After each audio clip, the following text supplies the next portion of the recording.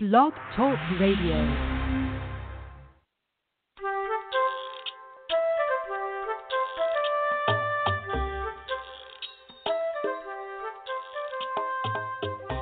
Hi there, I'm Laura Mize, pediatric speech-language pathologist, and thanks so much for joining me for Teach Me to Talk the podcast. Today we're going to be talking about a very, very, very, very, very common problem when a toddler does not imitate words consistently and frequently. And let me just say, it's a common problem for late talkers. I don't want any parent to listen to this show and have already pushed stop because they think, oh, this is common. Every kid does this and it's not a big deal. Not really true.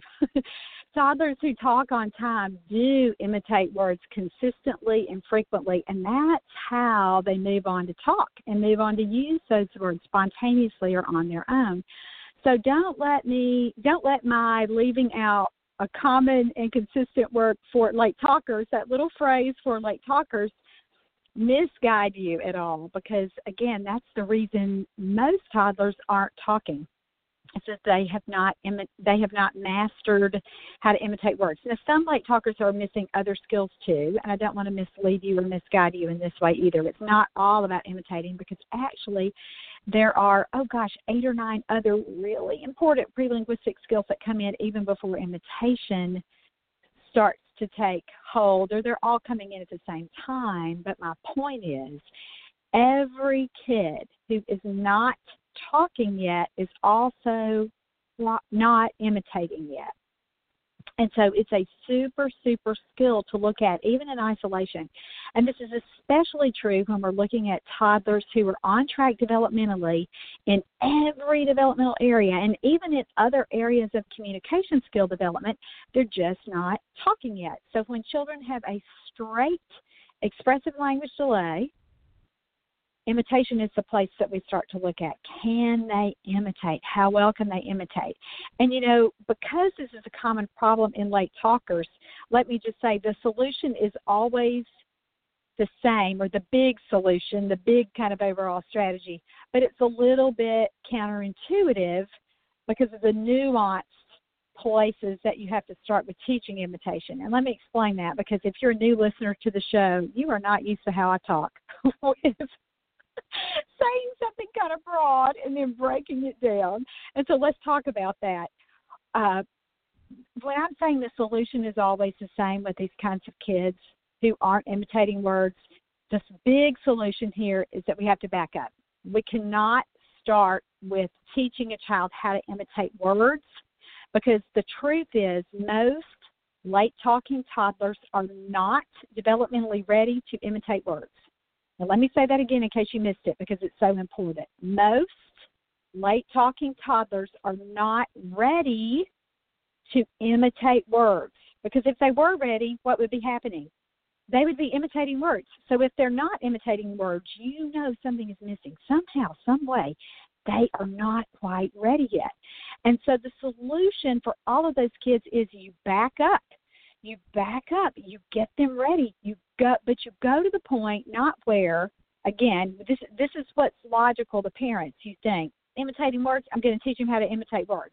And again, if you're a parent listening to the show, or if you're a therapist, goodness knows we all try that. You know that a child is not imitating words. You know that he's not talking. He's not imitating words yet. So you work on that. You get right in his little face and you say cup. Tell me cup. Say cup. Say cup. Say cup. And we do it with no response at all. And what you're doing when you do that is that you're trying to work at the word level. And my whole point about this show is they're not ready to do that, or they would already be doing it. It would not take lots of effort on your part. So what do we do? What do we back up to? That's different for lots of late talkers, or lots of late talkers will be at different developmental levels. And so the key is you walk them back in this continuum of where their imitation skills are, and you figure out what they can currently do. And so the counterintuitive part is, too, that you back up to what they can already do, not what they can't do. And that's also it's a secret, I think. Even sometimes among therapists, some therapists start at the wrong place. with helping late talkers but who aren't saying anything. They start, again, at that word level. When most of the time, like I've said now the third time, most late talking toddlers who are not talking are not developmentally ready to imitate words at the word level. So you have to really back up to the point where they are ready and back up to that developmental level where they are. And so let's talk about imitation kind of in general. Now remember, imitation is how kids learn everything. And it's how all of us learn everything. Anything we learn, we do that through watching somebody else do it. Now, as we get older, we can read and other things. But think about the prevalence of YouTube. I mean, how many of you, if you can't do something, you go to your phone? And a lot of times we go straight to YouTube and we Google a video because we want to, or search on YouTube a video to help us see. And a lot of times, we could do it again by reading, but a lot of times it is by watching what somebody else is doing. We want a new recipe. We want to know how to fix something in our homes that's broken. We want to know anything that we're looking for. We can find a video or find a blog post about that. And again, we're watching that if we're watching a video. So this is how we learn everything. And so that's what children need to, that's how children learn how to talk too. They're watching you. They're listening for what you're saying. And so that imitation piece is just absolutely crucial to helping any child learn any developmental skill, and especially talking. And kids don't start out, again, knowing how to imitate words. It's this continuum. First, they learn how to imitate actions. So they, as babies, they learn that you've held the bottle for them. You've put your hand on the bottle when you fed them. You've put your hand on the spoon. So what do? They reach up and grab it. And so what are they doing? They're imitating your action. Kids also learn how to imitate gestures, and again, it comes before that with imitating things like clapping, banging your hands on the table, or again, as we move on to gestures, it's imitating things like waving bye-bye, imitating things like pointing, that next little level, imitating the body movements. So if your child really, really likes to do housework, he's seen you, and this kind of is backing up a level, but he's watched you wash the high chair tray. So if he wants to wash the high chair tray too, he's watched you sweep the floor. So he wants to go get the broom too. So what does he do? He runs to your broom closet or your bedroom or the corner of your kitchen, wherever you keep your broom, and he runs to get it because that's the action he's seen you do. And again, it bumps up. It gets a little more refined as he learns to imitate your gestures or your body movements. So he learns how to clap during patty cake. He learns how to, as you've been pointing to him to show him things to look at, or show him things that you are getting for him, things that you think he wants, you model that pointing. He begins to imitate you as you're pointing. So that's how that emerges. And then it bumps up a little bit more to mouth movements. He learns how to, and usually babies who are babbling, and usually babbling again starts before that first year. So but at about, cooing starts at about that third or fourth month, and then kids move to babble between that 6 to 9 month developmental period. So they start to make sounds with their mouth, and they've learned those little mouth movements, and they've learned to pair their sounds with it. And then words don't develop until children really, those gestures are coming together until their little sound systems have developed too. So if you think about that whole imitation continuum with children learning how to imitate words, with this backup philosophy, you figure out what it is that they can already do and where are they already excelling, where is the developmental level that they're currently mastering. And again, why do we do this? It's because we are supposed to meet a child where they are. We meet them at their current developmental level, not at the goal, not what we want them to do. And a lot of times I tell therapists and parents, what you're trying to do with a child, you can't get there from here. You've got to really, really, really back up to that level where they can be successful. So let's look at what a child can already do. We already kind of walked through this hierarchy of imitation from the bottom or the foundation, starting with actions with objects. But most of the time, parents and therapists need to look at it the other way. So you start at the top. So can a child imitate words? No.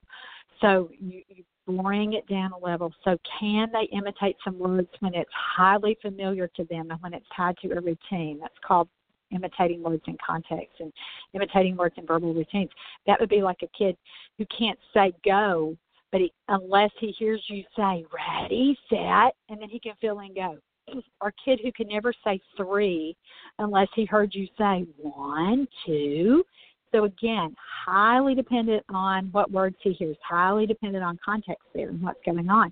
And that usually comes before kids start to imitate a lot of words too, or right at the time. Lots of times with children, these skills are all coming in at the same time. So if a kid can't imitate words, we're going to back down. Can he imitate some words when he knows what to expect? Is he filling in some words in songs? Is he filling in some words in books? If I read him the same book over and over and over and over, is he just looking at me to say the word, or can he say the word too? And so if a parent is saying, yeah, he's filling in some words right there, fantastic. You've found the developmental level that your child is functioning at. And so that's what you would do, is you would not move on to words, not move on to the next level, but you're going to stay with him at that verbal routine level. You're going to teach him more verbal routines. You're going to teach him more words to say. And let's not get caught up in the strategy part or in the specifically what to do at every level yet. Let's kind of walk this on back, because I think this is the piece that most parents of late talkers don't know yet. This is the piece where lots of therapists get confused too, just because they've never really thought about it this way. And it's when you explain this approach to therapists, when I teach the Steps to Building Verbal Imitation in Toddlers course, I can look around at the faces in the room and see lots of therapists who are really thinking about this for the first time. It's like the light bulb moment across the room, which is so cool for me, because I know, oh my goodness, somebody really, really, really understands this approach. Their practice will never, ever be the same again. And when we read the feedback forms from if someone has taken this course on DVD, that's what 75 to 80% of the forms say is, I'd never realized this, or I knew to do this, I just wasn't applying it as consistently as I could, or thanks for the reminder that this is where I should start therapy. I've been starting in the wrong place. So again, if you're a therapist, this is what you need to think about with your starting point for therapy. And again, we're really talking about just our kids who have expressive language delays, or they're developmentally really ready to work on expressive language. Now, if a kid is missing receptive language skills, meaning that he's not always following directions, he's not pointing to pictures in books when you say, where's the car, where's the shoe, show me the tree, where's the baby? If a kid can't do that, he's got a receptive language delay, and he doesn't link meaning with words. And so you can't really start with these strategies that we're talking about yet, because see, you've got to back up there to receptive language. And so if a kid, then you think, well, I can't get him to sit down and do a book with me. He won't even do that. Well, you've got to back up even further. You've got to get him engaged with you.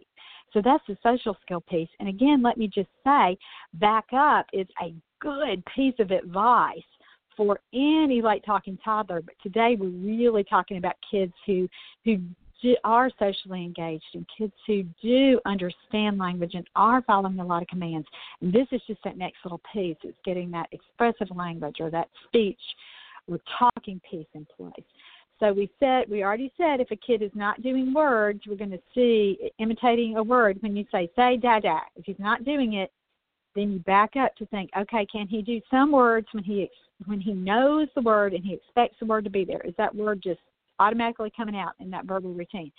If they're not doing that, then you back up to, well, what kind of little words is he using? Is he using some words like uh-oh or some animal sounds, those kinds of things? So those are exclamatory words and play sounds. And this is where lots of us as speech therapists start to see children. We get kids who are 18 months old, 24 months old, and even older, and we'll say to mom, how many words does he say? And she'll say, well, he's not really saying very many words. And then we start to question them further, and then we realize that they are using some environmental sounds. So they will try to make a car noise. They will growl as they're making an animal noise. They will say words like uh-oh and wee or wow or some variation of that. And so that's a step back when we're looking at just those emerging first little earlier, easier words. And so that's a point too. And so if you're working with a late talker, or if you're the parent of a late talker, look at that and say, is he doing anything like that? Am I hearing those little sounds, little car noises? Am I hearing when he hears the fire truck? Does he try to say, woo, woo, woo? Does he try to imitate that too? When he plays with his cars, do I hear him say, ah? Those kinds of things. That's what he's telling you. He's saying this is the level where I can be successful. Now, some kids, let me just say this too. Frequency really, really matters. So if you're just hearing one or two little examples in these categories, that kind of kid really has an uneven pattern of development. So if you're listening right now, and if you have a child that has just a handful of words, and some of those words are tied to context, like he can say things like the examples I've already given you with the Ready, Set, Go, where he does try to fill in a word in a song, but it's only an example or two. You only have maybe a word or two like that. And then you keep going back. You keep backing up. Does he have some exclamatory words? And you say, yeah, he says, wow. He tries to say that too, or something like that. Or when I say, whoa, if the horsey sound, he's pretending he's playing with a little horse.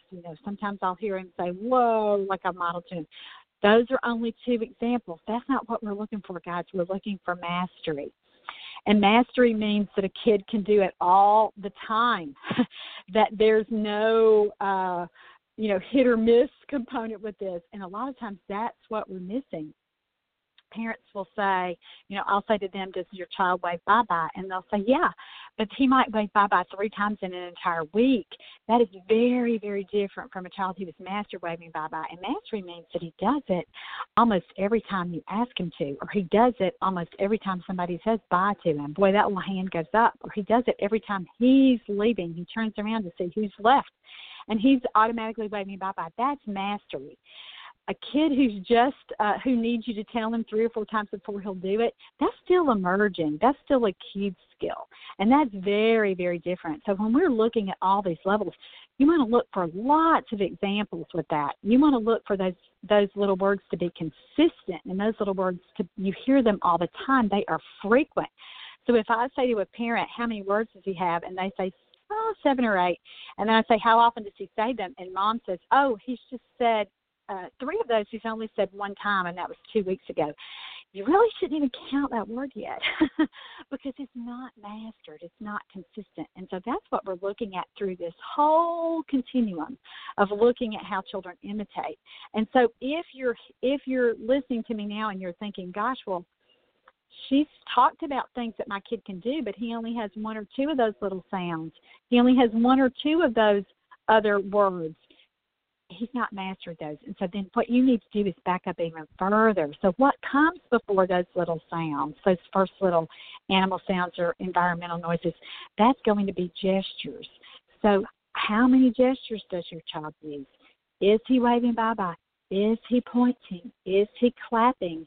Is he, I saw a cute little boy this week, a family I've seen for the first time, and he just did the cutest little gesture for come on, opened his little fingers. He's looking right at everybody in the room and just gesturing with his little hand like, come on, come on. That's a great gesture. And so a high five is a gesture. Holding out your little hands, another cute little gesture he did, like, where'd it go, or where is it? When he can't find something, or when somebody's left, like, where'd they go? That's a little gesture. Any of those little things, or even a little moving their mouths, like, and they're usually without sound, because when they start pairing it with a sound, it becomes a play sound. But any little body movement that they do to indicate, to mean something, and to indicate a request to you, or to indicate that they want something to happen or expect to happen, that's a gesture. And so again, when you're looking at those kinds of things, you don't want just 1 or 2 examples of that. If I say to a parent, is he doing gestures, and he's clapping and he gives a high five, occasionally, that child is not master gestures. That's emerging. And so guess what? We need to work on that, but most of the time we need to back up even further. You've got to back up to where a child is super successful, and then you expand that developmental level. So what do you do for a kid who's not doing very many gestures? You back up even more and teach them to imitate actions with objects. And so this gets back to the very basic first level of teaching imitation. So when you play with a child, does he try to repeat the actions that you do? And so if you knock on a door of the barn that you're playing with, or let's just say that you have a toy in a box and you want a cute way to get them to open it or to initiate that, and basically, again, you're just getting them to do something or anything in imitation to indicate that they are engaged with you and participating. That's an action with an object. It's also something that they have seen you do in the past.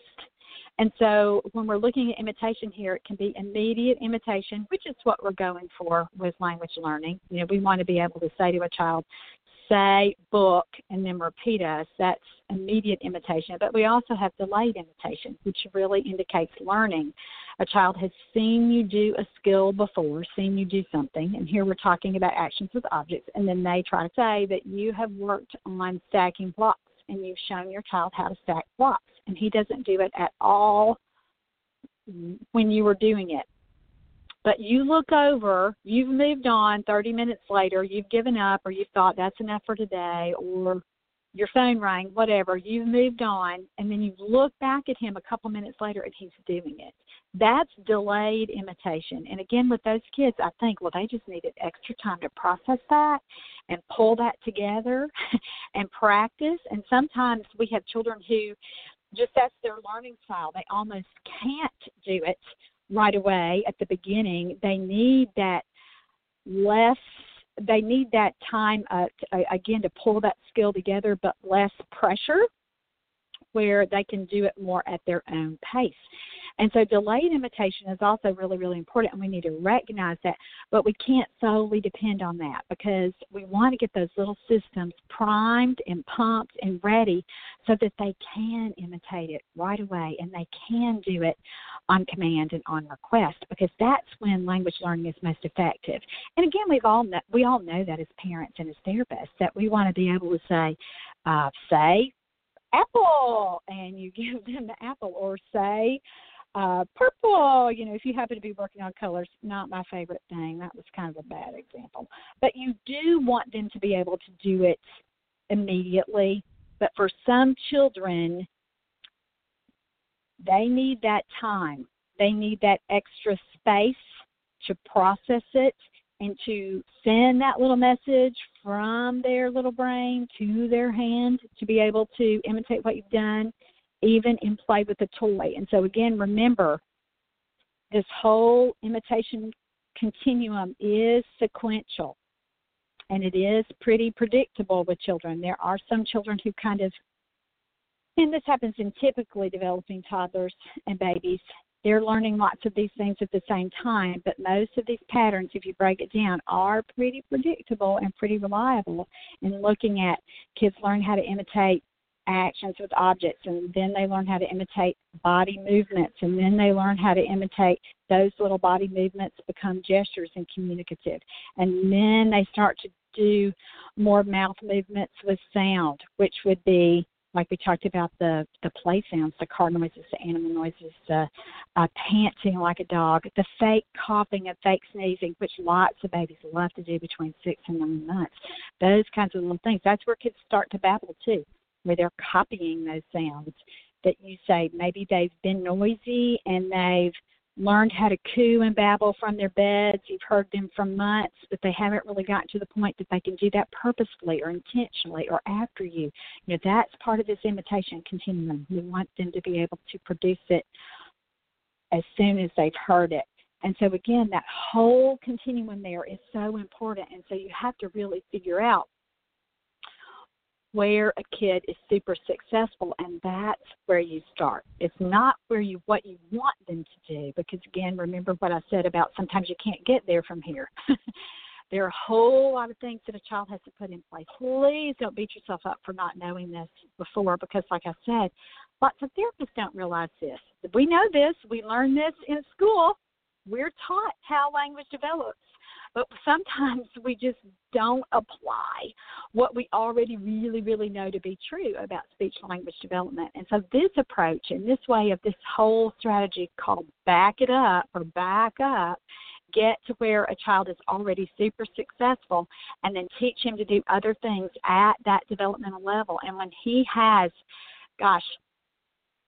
sometimes it's 10 or 15 examples in one category. Sometimes with some children, I really want them to have 25 different gestures before we move on to something else, or just a slew of play sounds and exclamatory words before we move on to something else. And again, why would you want that? Why would you wait for that? It's because you are looking for mastery. You are looking for lots and lots and lots of examples of those skills. One or two little examples just doesn't get it. It doesn't meet the level of consistency that we need for a child to really, really, really own that developmental milestone. And so we have to really, really look at that. And so let's talk about this. Let's kind of boil this down again. And for some of you, you're going to be able to take this information right now and move forward with a child. You've heard enough. You were able to take it and really say, hey, okay, she said that we have to get to the basic level of most basic imitative level of where my child is currently functioning. And so you're able to, me walking you through saying, does he imitate words? No. Does he do words that are in verbal routines, highly dependent on context? No.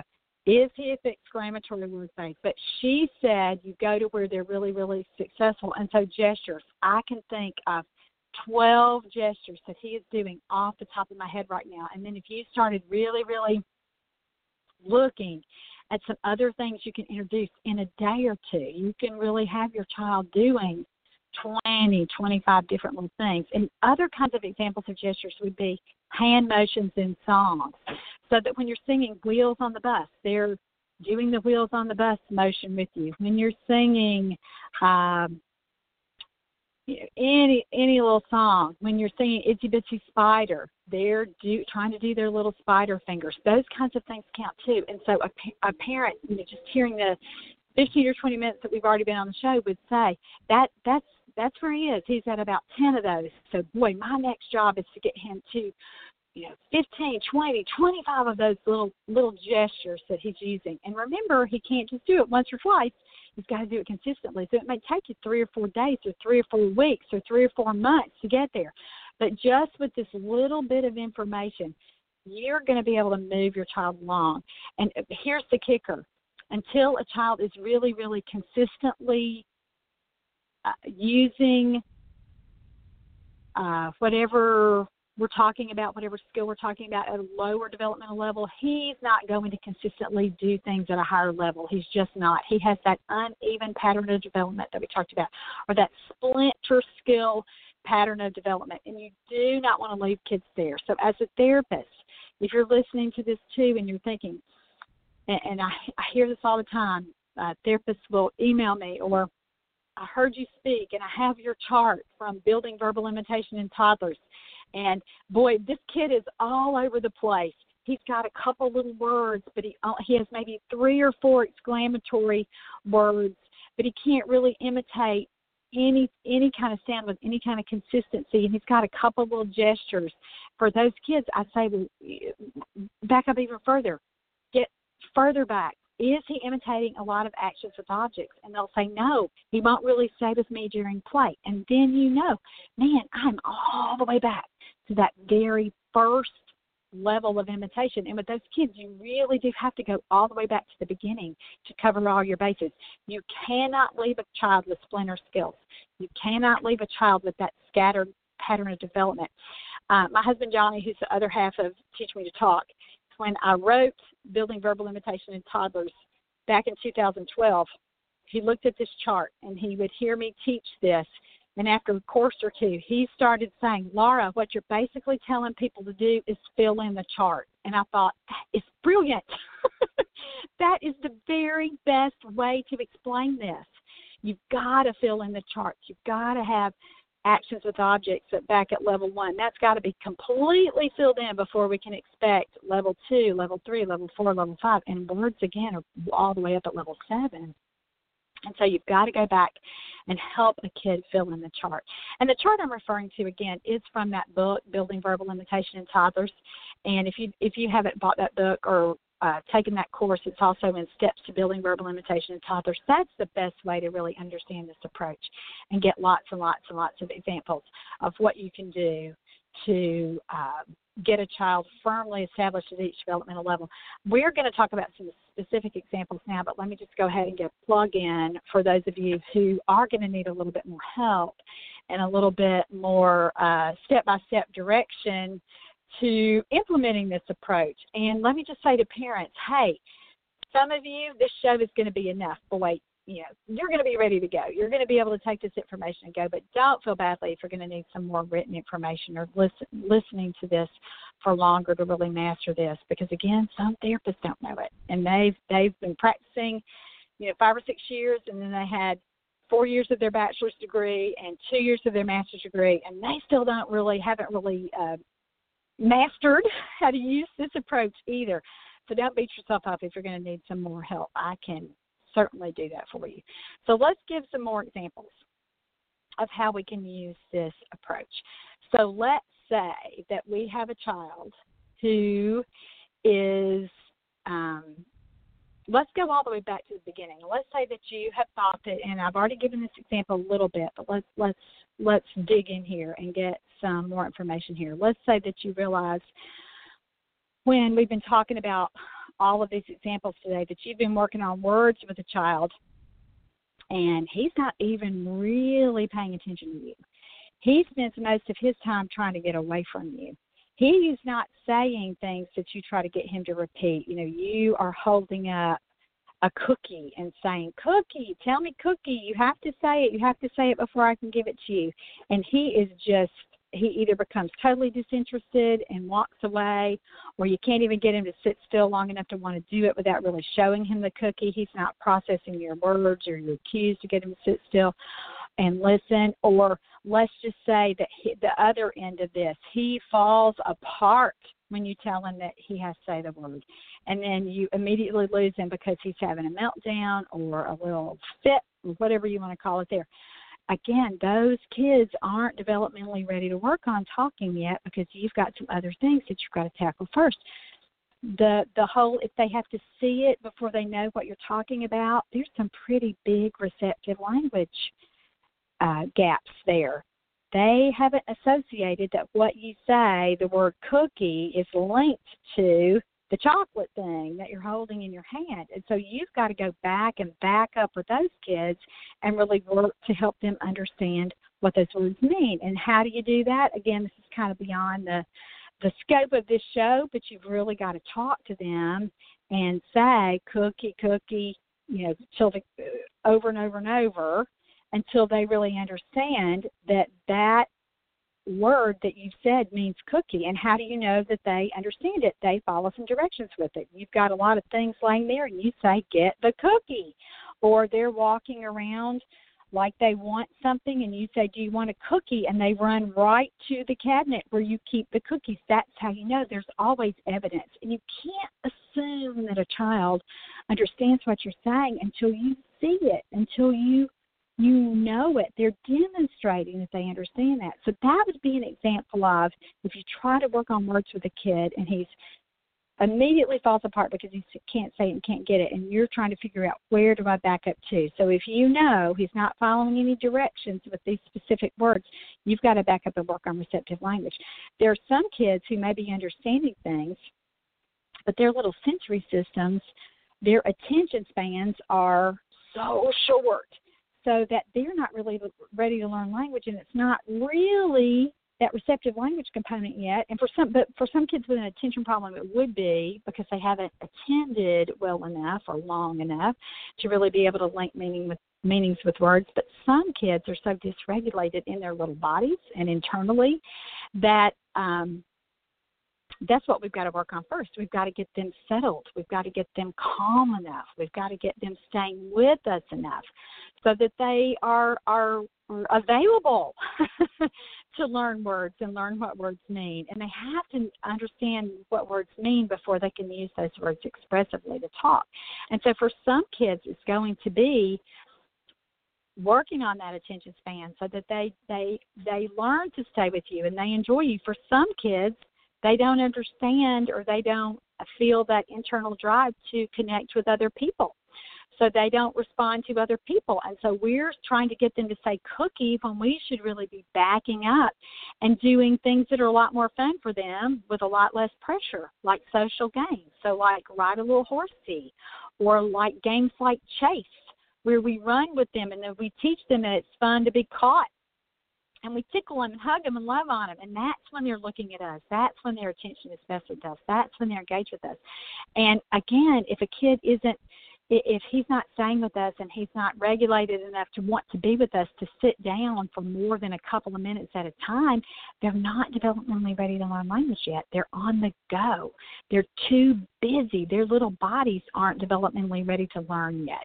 And so we have to do all of our social games and all of our techniques to work on that social engagement piece and that attention piece, that staying power piece, so that they do want to stay with you. And that's where we would back up with those kids. We wouldn't even think about teaching them to say a word yet, because we've got to get them at that developmental level where they want to be with us and where they realize that they show those consistent social responses. They look when we're calling their names because they realize how fun it is to be connected to somebody. They respond when you start to sing a song. They're right there with you. And those kids are telling you, hey, this is where I can be successful. This is the level where you need to be working with me. And we're not really talking about a lot of that today. We're really focused on the expressive piece of this. But for those kids, you've got to back up to that social engagement piece. Now, if you need some help with that, and if this sounds really kind of out there for you, My Therapy Manual, Teach Me to Play with You, walks you through that entire process where you learn those little games. You learn what it's like to teach a child to do his part. And so with all of those little routines, you basically are teaching a child. Sorry about that. You basically are teaching a child, this is how you need to participate in this game. This is your response here. And so you're teaching a child during patty cake to pat his little hands. You're teaching him during a game like So Big to lift his hands up. You're teaching him at a communicative gesture level, when you hold out your hand, he smacks it back, because that's what we do for Give Me Five. And so, again, those kinds of kids who aren't doing a lot of that really, really need to work on establishing that attention piece to you and that consistent social response piece to you long before we teach them to say words. Now, the good news is, a lot of kids, when we get that social piece in place, the language really does take off, because they like those little games and those little songs so much, and that's their learning strength, and that's so appealing to them that you will be able to bump some of those kids straight through to verbal routines, because you're playing a game like Row, Row Your Boat with them, and they like sitting on your lap and holding your hands. And then their attention gets good enough, after you've played that dozens and dozens of times, they start to pop out some of the words that come with that. Or let's say you're playing a game like Ring Around the Rosies, and you've played it a lot, and they like holding your hands. They like walking in the circle. They're looking at you. They're laughing. They're having a great time. They like falling down at the end. And so you'll be able to play this with them, and then you'll be able to say, we all fall, and they fill in the word down. So some kids, you get the social piece in place, and then they rapidly move through these other steps to verbal routines. And so, again, they wouldn't get there had you not backed up and played lots of little games with them and really taught them how to enjoy being with you, and that it's fun to stay with you, and that and you're expanding their attention spans in that whole process too. So you are really meeting them where they are. And I say that phrase a lot in Building Verbal Imitation in Toddlers, in that book and in that course. And I've written a lot about that. If you've not read a lot of articles at teachmetotalk.com, which is my website, that's something you should do, is search the phrase, meet them where they are, or meet them at their developmental level, because you'll get so much good information from those articles alone, with looking at the value and how important this is. And again, that's what we're talking about today, with not starting at the end result or at the end goal, but really, really taking what a child can currently do and making sure that he's mastered that skill, and that means that you see that skill consistently and frequently. And as I've said in my book, Let's Talk About Talking, children have to own the skill, which is another just everyday way of saying mastery there. They have to really own it. Those skills have to be strong and stable before we can move on to another skill.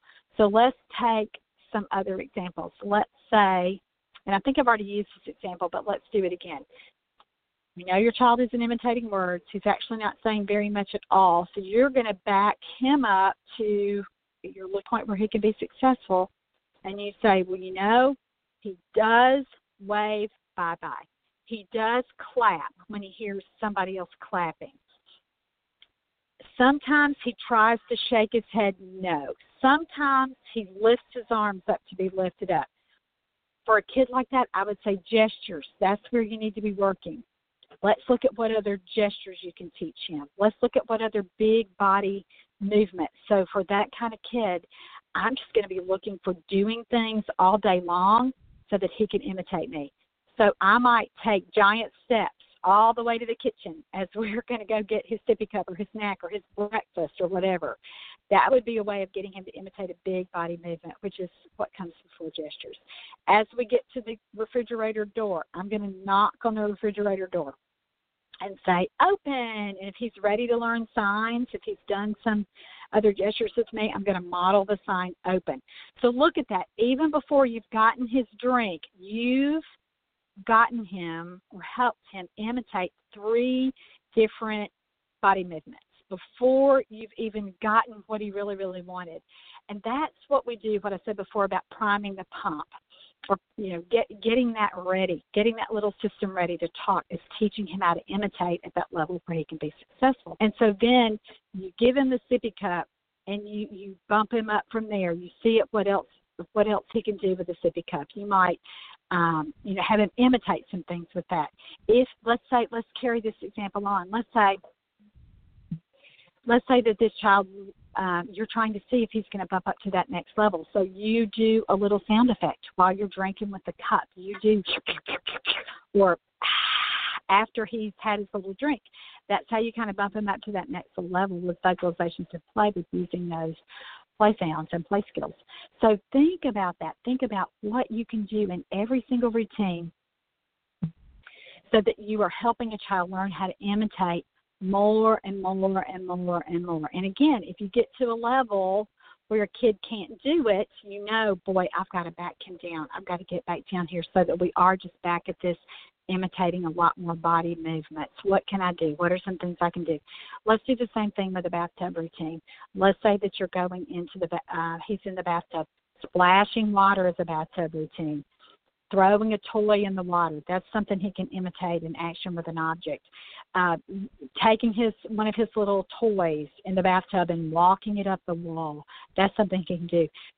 Putting one of the toys on the side of the bathtub and pretending like it's asleep, and patting it right there, and then doing shh, putting your finger to your lips and making that sound. Those would all be examples of really gestures, actions with objects, and early play sounds that you can do. So think about, how can I put 2 or 3 new little things in every routine that I do with my child today? When we're reading books, what are some things I can do? Well, if there's the picture of a baby, I can lean down and pretend like I'm kissing the baby. I can tickle the baby in the picture. I can pat the baby in the picture. I can, just any little thing. I can put the book on my head. I'll see if he can put the book on his head like me. Any little action like that, any little gesture like that you can teach your child to do. And while you're doing it, if someone is saying, what in the world are you doing? If his grandmother comes in the room, and she's your mother-in-law, and she's saying, how is this teaching him to talk? You say, imitation is how children learn everything. The reason he won't imitate words is because he won't imitate actions yet. I'm teaching him how to imitate actions. And that's how you connect it. And that's how you connect it to yourself, too. If you're thinking, if you're let's turn this example around. If you're a dad listening to this show and the mother of your child is a little bit resistant to realizing that there's a developmental problem, and she's in some denial about where your child is functioning, and you are just listening to the show to get every drop of information and every good idea that you can find so that you can help your child. And she's understands a little bit, but she's still kind of in that, I'm not so sure about all this. Why don't we just let him grow up and see what happens? And you're doing everything you can to try to help her understand how important this is. This is a good way to talk about it and a good way to explain it. We learn every single thing we do our whole lives by imitating, and that's the skill that he's missing. So we've got to teach him how to imitate the things that come before words. And so I want you to help me. As you're playing with him today, I want you to do some things as you all are playing together, and then you wait for him to imitate. And if he doesn't do the action that you've done, I want you to take his little hands and help him do it. And then I want you to praise him for doing that. And then I want you to repeat that same action and see if he'll do it again. And listen, guys, start with things that are real obvious. Start with things like throwing balls. Start with things like pushing cars. Start with things even like running. I gave you that example before about taking giant steps to the kitchen, or jumping, running from one side of the room to the other. And again, it's not that a kid can do that on his own. You are looking for that imitation piece. Can he do it after me? Can he copy me? Because that's what we're really, really, really looking for. So we've talked a lot about actions with objects and gestures. Let's bump it up and talk a little bit more about those higher levels, vocalizations in play, and exclamatory words. I've given you some examples, but let me just run down this list that's in Building Verbal Imitation in Toddlers. So panting like a dog, doing a squeal or a scream in a song, grunting. Let's say that a ball has rolled under the couch and you want to get it out. So you're going to get down, and instead of just reaching under there and grabbing the ball, you should make a big deal about it. You should get down there and say, oh, it's stuck.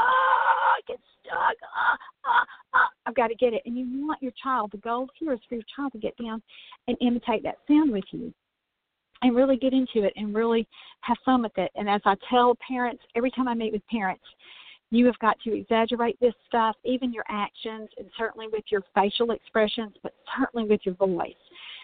There's something about talking that is so hard for your child that he's not picking it up in the normal way. So you have to bump it up even more to make this more relevant and more so that he'll want to do it. So you have to get on his radar.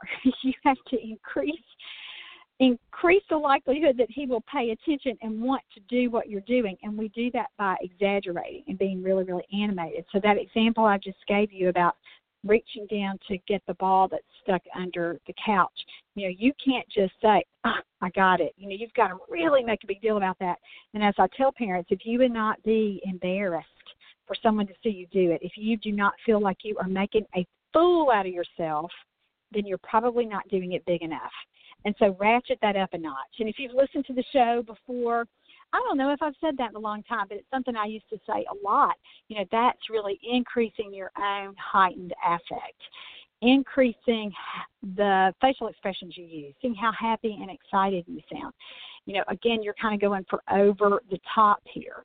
We're talking about little kids who don't imitate words and who aren't always copying even actions. So you've got to make yourself the most exciting thing in the room so that you are just irresistible for them to want to pay attention to. And so as you're doing these little vocalizations in play, you've got to really, really go for it. So fake coughing and sneezing, those are really fun things to do that, again, most typical babies just love doing that. From 6 months old to about a year. That's just their favorite little trick to do.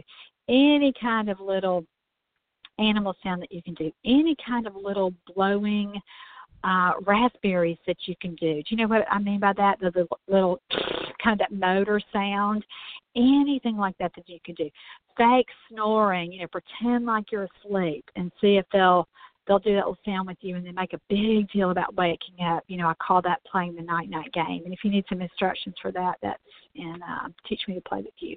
And so then you move on to that next level would be those words that we talked about like uh-oh and yay and wow and wee and pow, pow, pow, as you're popping bubbles or knocking blocks down or punching the pillow. Even words like, oh, man, and oh, no. Think about any kind of word that you would use that would carry emotion. So as you're eating a snack, things like, or even words like yummy or, oh, that's so good. Anything that you're really, really exaggerating right there. Boo and peekaboo is an exclamatory word. So those are some examples of those kinds of words. Even little noises like boom or crash, or we already talked about little car noises that kids make. Those are important, and those are easier, earlier vocalizations, but they're still made up of the same consonants and vowels that kids need to use to say words. So you're giving all that pre-linguistic experience when you're getting a kid to do that.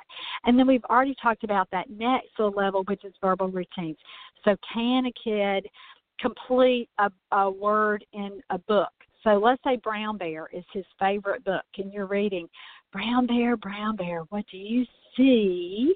And that might be a word that you pause with, and so you're going to read that like, Brown Bear, what do you?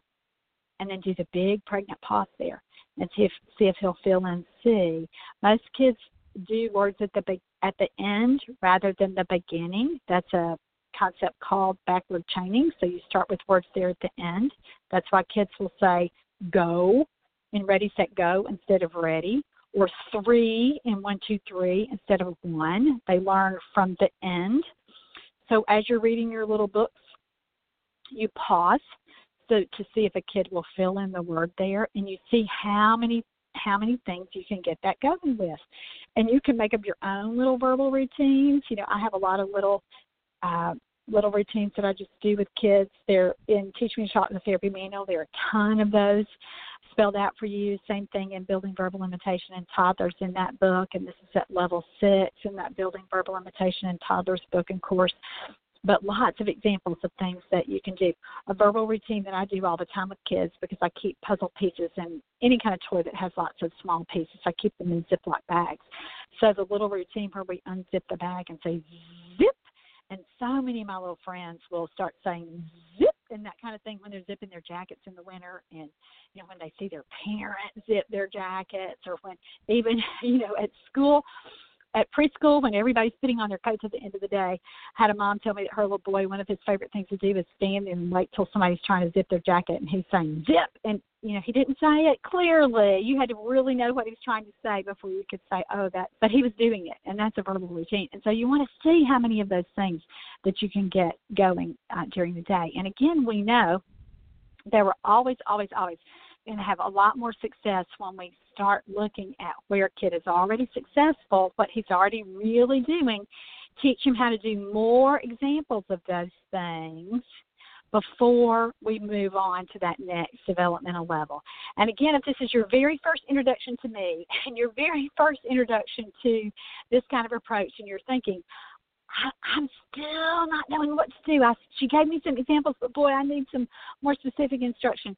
You can get that with Building Verbal Imitation in Toddlers. There's also a good bit about that, even as you're looking at the information on that book, with that book, or about that book at teachmetotalk.com. So just go to my website there, type in imitation, and you're going to get lots and lots and lots of posts and articles so that you can read those ideas there.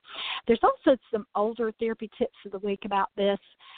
Look back in the archives, go to teachmetotalk.com, look for the tab that says videos, and then scroll through there, or even search potato heads, because I took the potato head toy and did a whole series of how you use this approach, with beginning with actions with objects all the way through functional words, how those skills, or each of those little levels, looks in play. And so take a look at that Mr. Potato Head video. It's a cute one, and it will really teach you how to assess where a child is in play with what he's doing and what he's saying. And then you'll know where to work. You'll know where to start with those kinds of things. All right, so we are just going to wrap up a few minutes early with the show, but I hope that I've given you some good ideas with what to do when a child is not imitating words consistently and frequently. You can't start with words. What do you have to do? Let's all say it together. Back up. Back up, back up, back up. It's always great advice. All right, that's all for today. I hope you'll join me next time. I'm Laura Mize, pediatric speech language pathologist, and this has been Teach Me to Talk the podcast. Have a great day.